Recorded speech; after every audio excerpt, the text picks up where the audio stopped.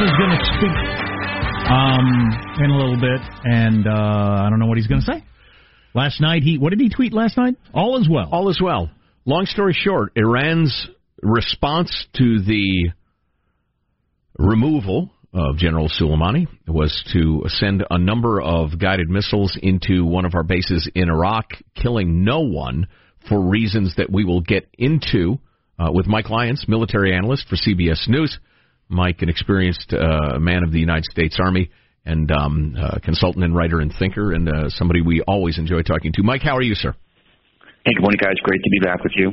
So, first of all, your reaction to the attack that took place late yesterday. What do you suppose Iran was thinking when they did what they did? Yeah, all for internal consumption for the supreme leader to establish his legitimacy with the population that wanted to see a strike back. They wanted to do something quickly after the funeral had taken place.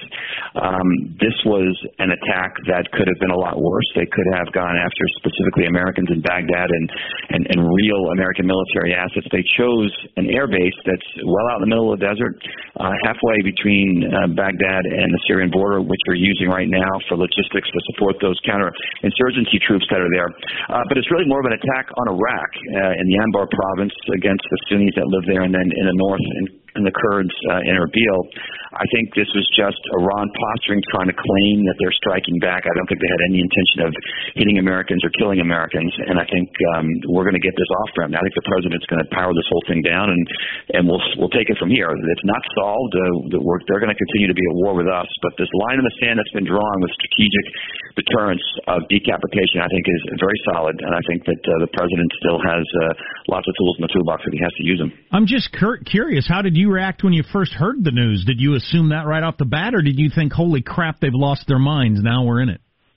No, actually, I assumed that first, and I had a problem with a lot of anchors and people I was on television with that thought the other thing, and they were trying me to get to go to World War III. And I'm like, guys, I'm not going there until I see what happens on the ground. And I knew where that air base was. I knew there's nothing out there.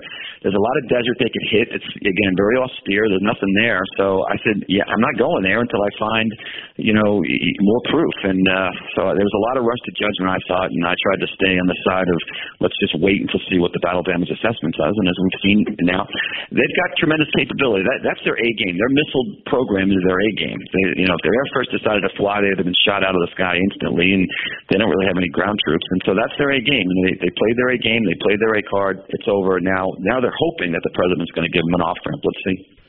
Mike Lyons on the line, military analyst for CBS News. So, Mike, just as an aside, someday we ought to ply you with a couple of beverages and talk about the state of the American media, which is just ridiculous, but my words, not yours.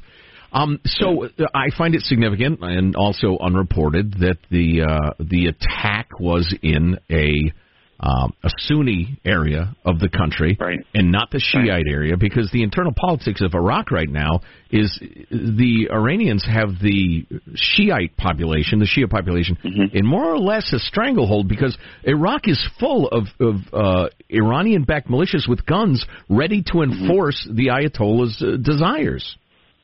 Right. There's thugs with pipes and small arms that could riot in the streets, and it's exactly right. This vote that took place with the Iranian parliament, you would think, based on how it's been reported, that it's overwhelming. U.S. forces are out. It's just not the case. The Sunnis didn't vote for it, neither did the Kurds to the north. It does show that the factions are fractured inside of Iraq. It's a shame all these years after Saddam being gone, almost a generation, but the bottom line is the fault lines are still there. Pick your term, chicken's still coming home to roost. That's all taking place inside of Iraq right now, and we're not sure if it's ever going to get resolved, if they want to live peacefully, like the Balkans or something, where that's the model where we can kind of whack everybody up and figure out we're going to keep our boundaries. But I don't think you're going to see U.S. troops there. Let me also say one thing. We don't have this big footprint of U.S. troops there. 5,000 troops is nothing. And they're not there in any military formations. We have no tanks. We have no way of waging war inside of Iraq right now. They're there helping the Iraqi security forces. They're teachers, essentially. So, Mike, one more note on the the Iraqi parliament vote the other day, because we had this confirmed by one of our favorite experts on the Middle East. The guy was the Iraqi ambassador to the UN, for goodness sakes. We had heard that the Shia lawmakers were afraid for their lives to vote against that resolution, and he said that's absolutely true. So that's the state of Iraqi politics. Right, and Donald Trump, in his ever glory, wants to bring everything to a head, and wants to create the tension. And his background is real estate. And real estate, you got to make a market to be successful. Well, he's making a conflict here. He's forcing Iraq's hand. It might not turn out that well, but from the U.S. perspective, again, we have a strategic deterrence now. It's called decapitation. If we think your fingerprints are on something, we're coming after you. We're going after your leaders. If you consider the defense ministry in Iran a sacred and holy site, well, guess what? It might be a target if we believe that you're involved with killing Americans in the future. Well, my final comment, a little career advice, you'll get on more CNN shows if you do go to World War III right off the bat. That's what they're looking for. That's what they want out of somebody.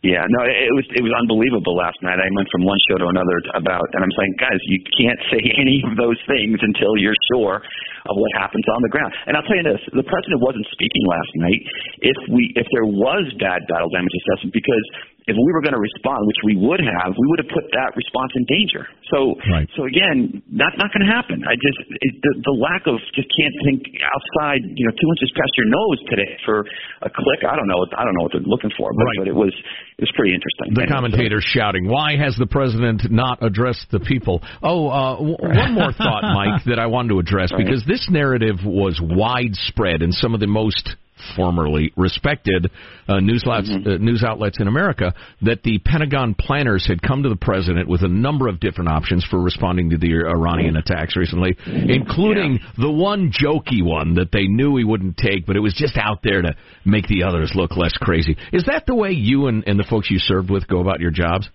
or went about your jobs? No, it's a shame that kind of stuff gets reported and then it gets moved in the media as, it's just a joke. I know General Milley and I know the people at the Joint Chiefs, and the only courses of action that get presented are clear courses of action. There's no straw men. There's nothing in there that says, anything but serious. This is serious business we're here. Wow. When that kind of stuff propagates, it makes it seem like it's a clown show at the Pentagon. Wow. So the Pentagon has plans for everything. It's just pathetic. I wish everybody could hear this. That was the front page story on the Sunday New York Times. That's the most important news real estate on planet Earth, and that was their story. Mike, somebody I know and love very much who wears the uniform has done that very thing for a living very, very recently, and I've been trying not to explode and go crazy over the notion that folks in that line of work cook up joke proposals just to fool the president. It's disgusting. And I watched somebody try to sell it. We should ask the president, what's Hezbollah mean? I get it. This president is not always well-read. I get it. He's got smart people around him. There are a lot of West Pointers there. I know most of them. He's got, enough information. He also has good instinct. He doesn't want war. He wants us out of there. He has good instinct. Let this thing play out. He does make mistakes, but at the end of the day, I think we're going down the right path. Well, as FDR said, the key is a first-class temperament. I'm not sure he has that, but that's more important than the... we got what we got. Yeah. Mike Lyons, military analyst for CBS. Mike, I'm really glad the folks got to hear what you had to say, so thanks a million. Thanks, guys. Thanks for having me. All right, you got it. That is astounding. I mean, I assumed that, but to hear him put it that way. Yeah. So that New York Times story is just complete BS. Yes.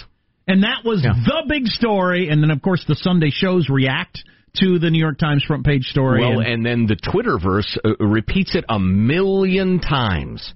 And people who never seek out any alternate point of view spend the rest of their lives believing it. It makes me nuts. New York Times says sources inside the White House were shocked that the president took the option given to him by the generals. That was only given to make the other ones seem more reasonable. Right. Is just not the way it works. Well, and of course there was somebody who was shocked. I mean, it's a big place. A lot of people work there. So you found somebody who worked at the White House who said, I couldn't believe he decided to freaking take out the general. Yeah. Well, right, we get it.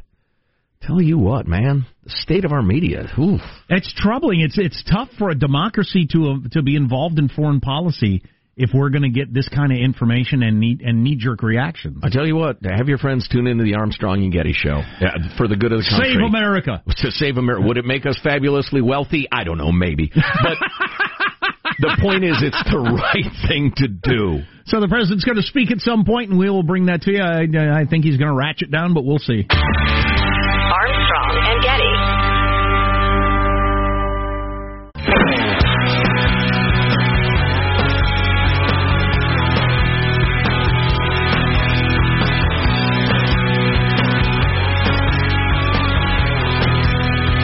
The Armstrong and Getty Show.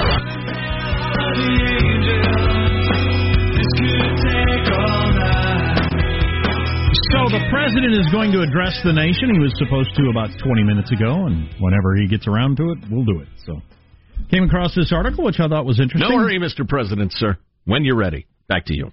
I thought this was interesting, and I've got a story to go along with it, if the president allows me the time to tell it. All right. As something I complained about during our 2 weeks off. Go ahead and complain. It might be good for you, says this article in the New York Times. This sucks and I'm unhappy with what's going on. Might be a mantra to embrace. It's a pretty interesting article, actually, in a bunch of different ways. Yeah.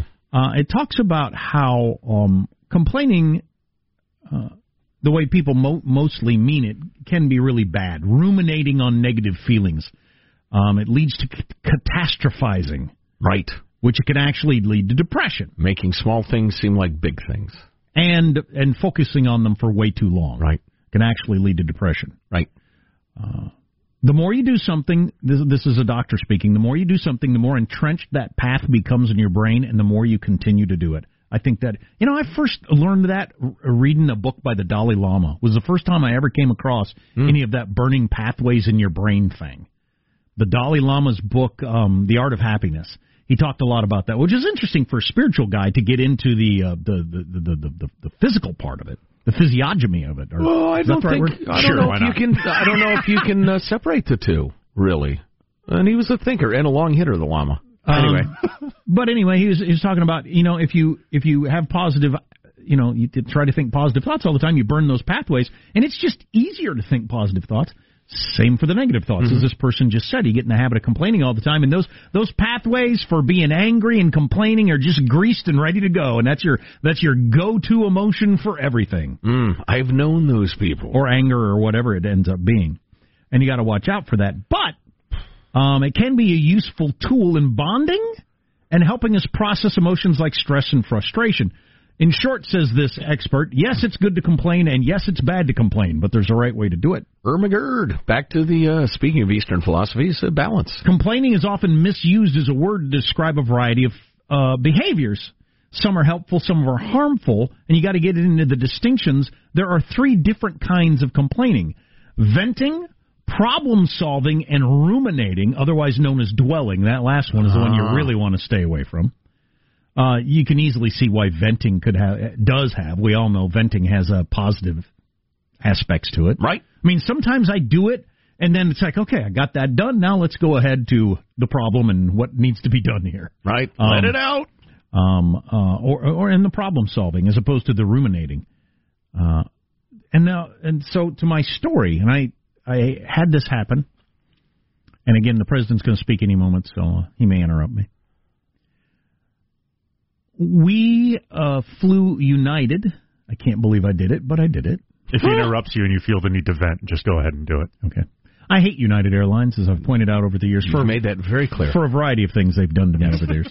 And yet they enticed you back into their airplane. Well, that's the practically monopoly that the airlines have.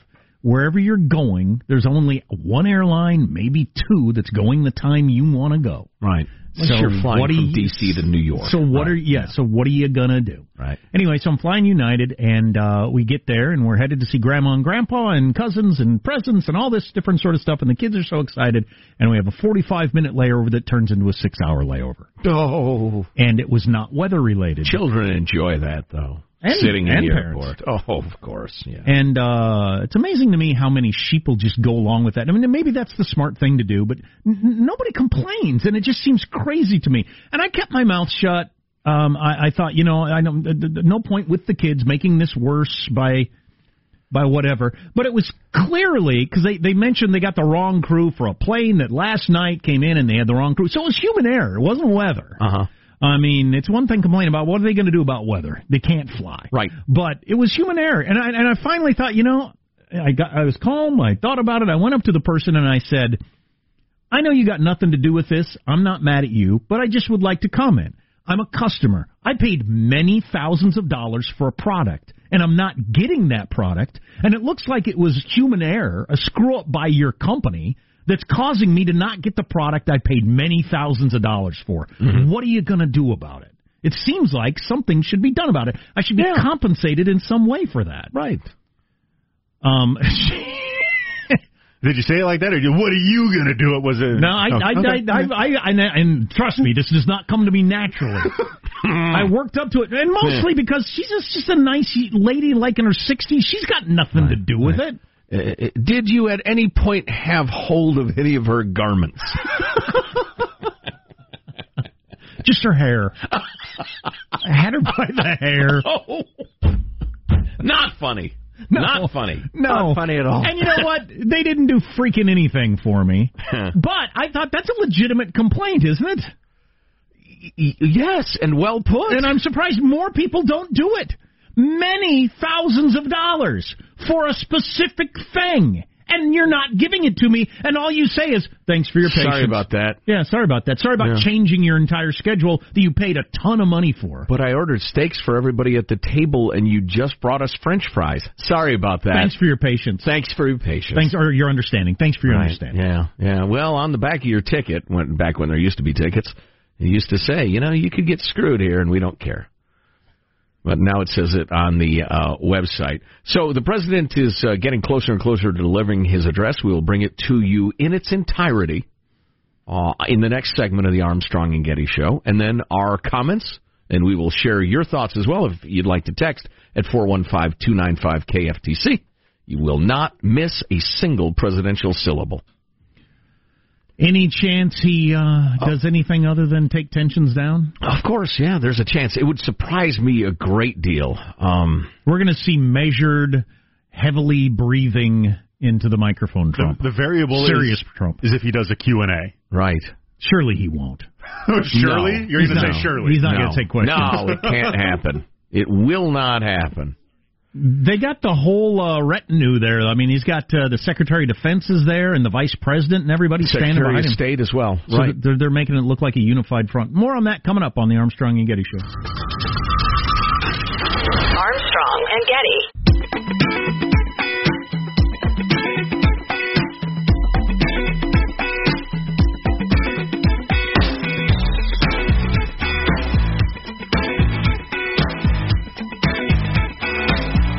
So this is what we did for your benefit. We paused Donald Trump so that you could catch him in his entirety. We're not going to pretend that we called him and said, could you please hold your address so we can take a commercial break and then start it when we come back. We didn't do that. But have the whole thing for you. It's worth mentioning that all the heavyweights are there. This is a very serious, solemn-looking thing. This is not to come out and announce a health care plan or something. He's got a bunch of generals standing behind him with square jaws and stern faces. And cabinet members as well. He emerged from, is that the Oval Office or some office where the sun was shining in, and there was a light shining all around him. He had a halo as he came through the doorways. Know. Everybody heard angels singing or just me, but when he walked out. Pretty dramatic entrance. But here's the President of the United States. And if they don't, back to you.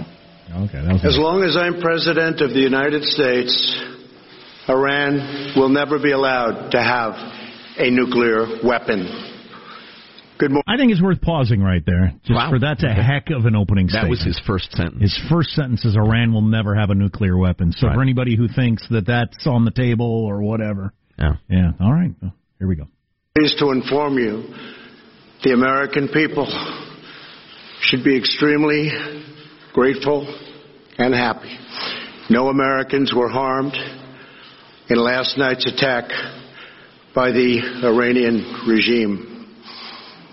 We suffered no casualties. All of our soldiers are safe, and only minimal damage was sustained at our military bases. Our great American forces are prepared for anything. Iran appears to be standing down, which is a good thing for all parties concerned and a very good thing for the world. No American or Iraqi lives were lost because of the precautions taken, the dispersal of forces, and an early warning system that worked very well. I salute the incredible skill and courage of America's men and women in uniform. For far too long, all the way back to 1979 to be exact, nations have tolerated Iran's destructive and destabilizing behavior in the Middle East and beyond. Those days are over. Iran has been the leading sponsor of terrorism, and their pursuit of nuclear weapons threatens the civilized world. We will never let that happen. Last week, we took decisive action to stop a ruthless terrorist from threatening American lives. At my direction, the United States military eliminated the world's top terrorist, Qasem Soleimani. As the head of the Quds Force, Soleimani was personally responsible for some of the absolutely worst atrocities. He trained terrorist armies, including Hezbollah, launching terrorist strikes against civilian targets. He fueled bloody civil wars all across the region. He viciously wounded and murdered thousands of U.S. troops, including the planting of roadside bombs that maim and dismember their victims. Soleimani directed the recent attacks on U.S. personnel in Iraq that badly wounded 4 service members and killed 1 American, and he orchestrated the violent assault on the U.S. Embassy in Baghdad. In recent days, he was planning new attacks on American targets, but we stopped him. Soleimani's hands were drenched in both American and Iranian blood. He should have been terminated long ago. By removing Soleimani, we have sent a powerful message to terrorists. If you value your own life, you will not threaten the lives of our people. As we continue to evaluate options in response to Iranian aggression, the United States will immediately impose additional punishing economic sanctions on the Iranian regime. These powerful sanctions will remain until Iran changes its behavior. In recent months alone, Iran has seized ships in international waters, fired an unprovoked strike on Saudi Arabia, and shot down 2 U.S. drones. Iran's hostilities substantially increased after the foolish Iran nuclear deal was signed in 2013, and they were given $150 billion, not to mention $1.8 billion in cash. Instead of saying thank you to the United States, they chanted death to America. In fact, they chanted death to America the day the agreement was signed. Then Iran went on a terror spree, funded by the money from the deal, and created hell in Yemen, Syria, Lebanon, Afghanistan, and Iraq. The missiles fired last night at us and our allies were paid for with the funds made available by the last administration. The regime also greatly tightened the reins on their own country, even recently killing 1,500 people at the many protests that are taking place all throughout Iran. The very defective JCPOA expires shortly anyway and gives Iran a clear and quick path to nuclear breakout. Iran must abandon its nuclear ambitions and end its support for terrorism. The time has come for the United Kingdom, Germany, France, Russia, and China to recognize this reality. They must now break away from the remnants of the Iran deal, or JCPOA. And we must all work together toward making a deal with Iran that makes the world a safer and more peaceful place. We must also make a deal that allows Iran to thrive and prosper and take advantage of its enormous untapped potential. Iran can be a great country.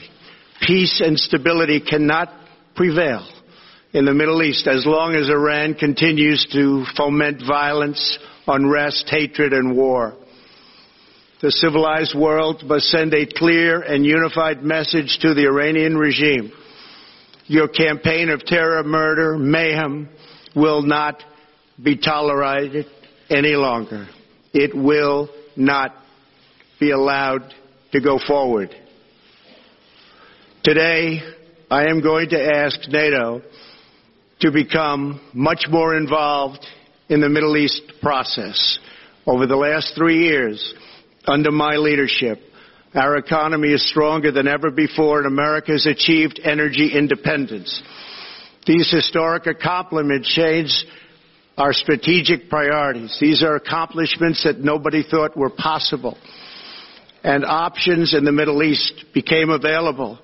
We are now the #1 producer of oil and natural gas anywhere in the world. We are independent, and we do not need Middle East oil. The American military has been completely rebuilt under my administration at a cost of $2.5 trillion. U.S. armed forces are stronger than ever before. Our missiles are big, powerful, accurate, lethal, and fast. Under construction are many hypersonic missiles. The fact that we have this great military and equipment, however, does not mean we have to use it. We do not want to use it. American strength, both military and economic, is the best deterrent. 3 months ago, after destroying 100% of ISIS and its territorial caliphate, we killed the savage leader of ISIS, al-Baghdadi, who was responsible for so much death, including the mass beheadings of Christians, Muslims, and all who stood in his way. He was a monster. Al-Baghdadi was trying again to rebuild the ISIS caliphate and failed. Tens of thousands of ISIS fighters have been killed or captured during my administration. ISIS is a natural enemy of Iran. The destruction of ISIS is good for Iran, and we should work together on this and other shared priorities. Finally, to the people and leaders of Iran, we want you to have a future, and a great future, one that you deserve, one of prosperity at home and harmony with the nations of the world. The United States is ready to embrace peace with all who seek it. I want to thank you, and God bless America. Thank you very much. Thank you. Wow. Thank you. Interesting on a number of levels there. Okay. Starting with the opening. Yeah. Iran will never have a nuclear weapon under my watch. They won't be allowed to. The olive branch at the end was very nice. And in the middle was an unequivocal statement that if you come looking for another ass whooping, you're going to get one. Yeah, I liked the part about, because this has bothered me for years. People talking about terrorism, the war on terror, and this, and leaving out Iran. Iran never getting, nobody talking about Iran. They've been the #1 exporter of terrorism my entire adult life. Yeah. And he's saying those days are over. Yeah. Yeah. Well, okay. You know, I absolutely love, it's the, the optimist in me and the diplomat in me. I'm a middle child. I try to bring people together. I love the olive branch of peace at the end. I think it's great. And it's also absolutely true. Iran could be an economic powerhouse. They've got a great, educated, hardworking population, the rest of it. They ought to be one of your major economies on Earth. People love Persian rugs. Right. Great standard of living, the Persian cats. A great standard of living and the rest of it. They could easily be that if they weren't under the thumb of the evil regime that they are. On the other hand, for us to get anywhere near that lovely vision of the future, you're going to have regime change. It's difficult for me to picture your black-clad supreme leader whose mandate comes from Allah turning into some sort of global diplomatic, would-be NATO member. Well, it won't. Not anytime soon, anyway. So you got to toss him out. Throw the bums out. Now, it's interesting. We'll see how the echo chamber handles that throughout the day. And badly is my guess. We'll probably talk about it tomorrow. There's a new book coming out that's going to drop like a bomb in terms of something to talk about in America. Oh, do tell. Tell you about that coming up in a little bit. We got a debate in a few days. There's a presidential election about to start really going with people voting and everything like that. It's everything, all these things that are... it's been so boring lately. Well, everything that's so big is so back burner. Impeachment, presidential elections, don't have time for them. Sorry, too much going on. Yeah, well. Weird times. Anyway. Armstrong and Getty.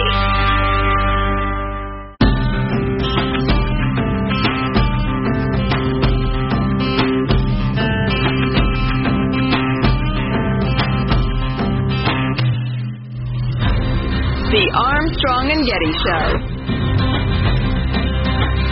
Lay down in sweet surrender. Jeopardy held the first round of its greatest of all time tournament tonight, so of course Kanye shoved his way in. He's an egomaniac, you see. That already happened, the Jeopardy championship round thing? Day one of the tournament happened, so they're doing 2 games per day. The total number of points winner at the end of each day wins that match. Okay. The first person to win 3 matches wins the grand prize. I like the all-time greatest Jeopardy person of all time. Right. I said all-time. Historical designation. Exactly. Right. Ken Jennings barely won this one by just a couple hundred points. They're doing points instead of dollars. President spoke, said more or less what you expect. There is no escalatins. You're not going to get drafted. No World War III. All the stuff on Twitter is ridiculous. As you were. All is well. They missed on purpose. They had no intention of starting a dust-up. No. Got a book coming out that's going to get a lot of attention when it does. Charles Murray, who I really like, mostly known for the bell curve, which is misinterpreted by everyone who talks about it, but he is a legitimate libertarian. He wrote his most recent book we had him on about was about the income thing, guaranteed income. He's a big fan of it.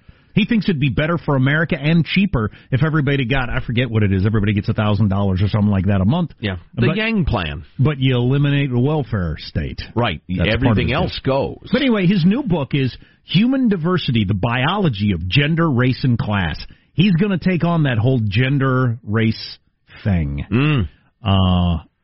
From a scientific standpoint, and I guarantee you this is going to be hugely controversial. Oh, people are going to go nuts. Well, he got physically assaulted, him and his assistant trying to speak at a college last year. Remember? He has trouble executing his speaking engagements because the little college kids go nuts. Yeah, but this one's going to be huge. They're so brainwashed by their idiot professor. I mean, this is a guy who's decided, the opposite of our Iran discussion, he's ramping up. It would seem to me with this book. Yeah, I think he is an old guy who has dedicated his life to finding the truth through science. He's disgusted with the way things are now and is old enough that he no longer gives any Fs, if you will. I like the idea of better taking on this whole gender thing as a national conversation, because it's currently... one view you get from Hollywood and the university campuses, and if you say anything, anything, it gets ugly fast. Right. So I'm hoping that this gets us into a little better territory on that. God, there was a funny one I came across yesterday on this that I thought was pretty funny. Can I find it? Yeah, here it is. So, Kylie Jenner has been accused of cultural appropriation because she posted some picture where she had dreadlocks. And that became a huge thing. Yes. Right. She's appropriating somebody else's hairstyle. Yes. Another racist hairstyle. Yes. And Titania McGrath, who has a snarky Twitter account, if you've ever followed her, it said, "White people have no right," in all caps, "to culturally appropriate black hairstyles. Clearly defined racial boundaries must be policed, unlike gender, which is totally fluid." Right. That's a brilliant Twitter feed. Yeah, I thought that was pretty good. Yeah. I love that. So we'll see. We'll talk to Charles Murray when the book comes out and talk about it without fear. Because I don't care either. I don't care who gets mad. You know what? I tell you what, on the gender thing, I'm going to keep this a little vague, but I spoke to a youngish person about how there's the whole I'm trans or whatever thing has become kind of a go-to of a lot of young people if they're unhappy. They think maybe that's the solution. That's why I'm unhappy. That's why I'm troubled. My brain doesn't work quite right. You're saying this, or young person? Well, I was talking to the young person about that. And then a lot of people, they make the transition, whether surgically or through the hormones or whatever, and they realize, oh, no, that's not it. I'm still full of anxiety, depression, wondering, self-loathing, whatever. Still hate my parents. Right, exactly. I still have the problems I used to have. Now I'm just wearing girls' clothes or whatever. And I was very surprised that this young person did say, yeah, there is definitely a bit of that. And if you are transgender, the whole world of people who want very badly to be enlightened about that stuff, they're young, they're progressive, they don't want to be a hater. Their intentions are actually quite good, I think. But if you say, I think I'm transgender, there is a rush to support you and glorify you and reinforce you and that sort of thing, to the point that it becomes a push to people. And I was surprised that this very progressive young person I was talking to said, yeah, there is a bit of that.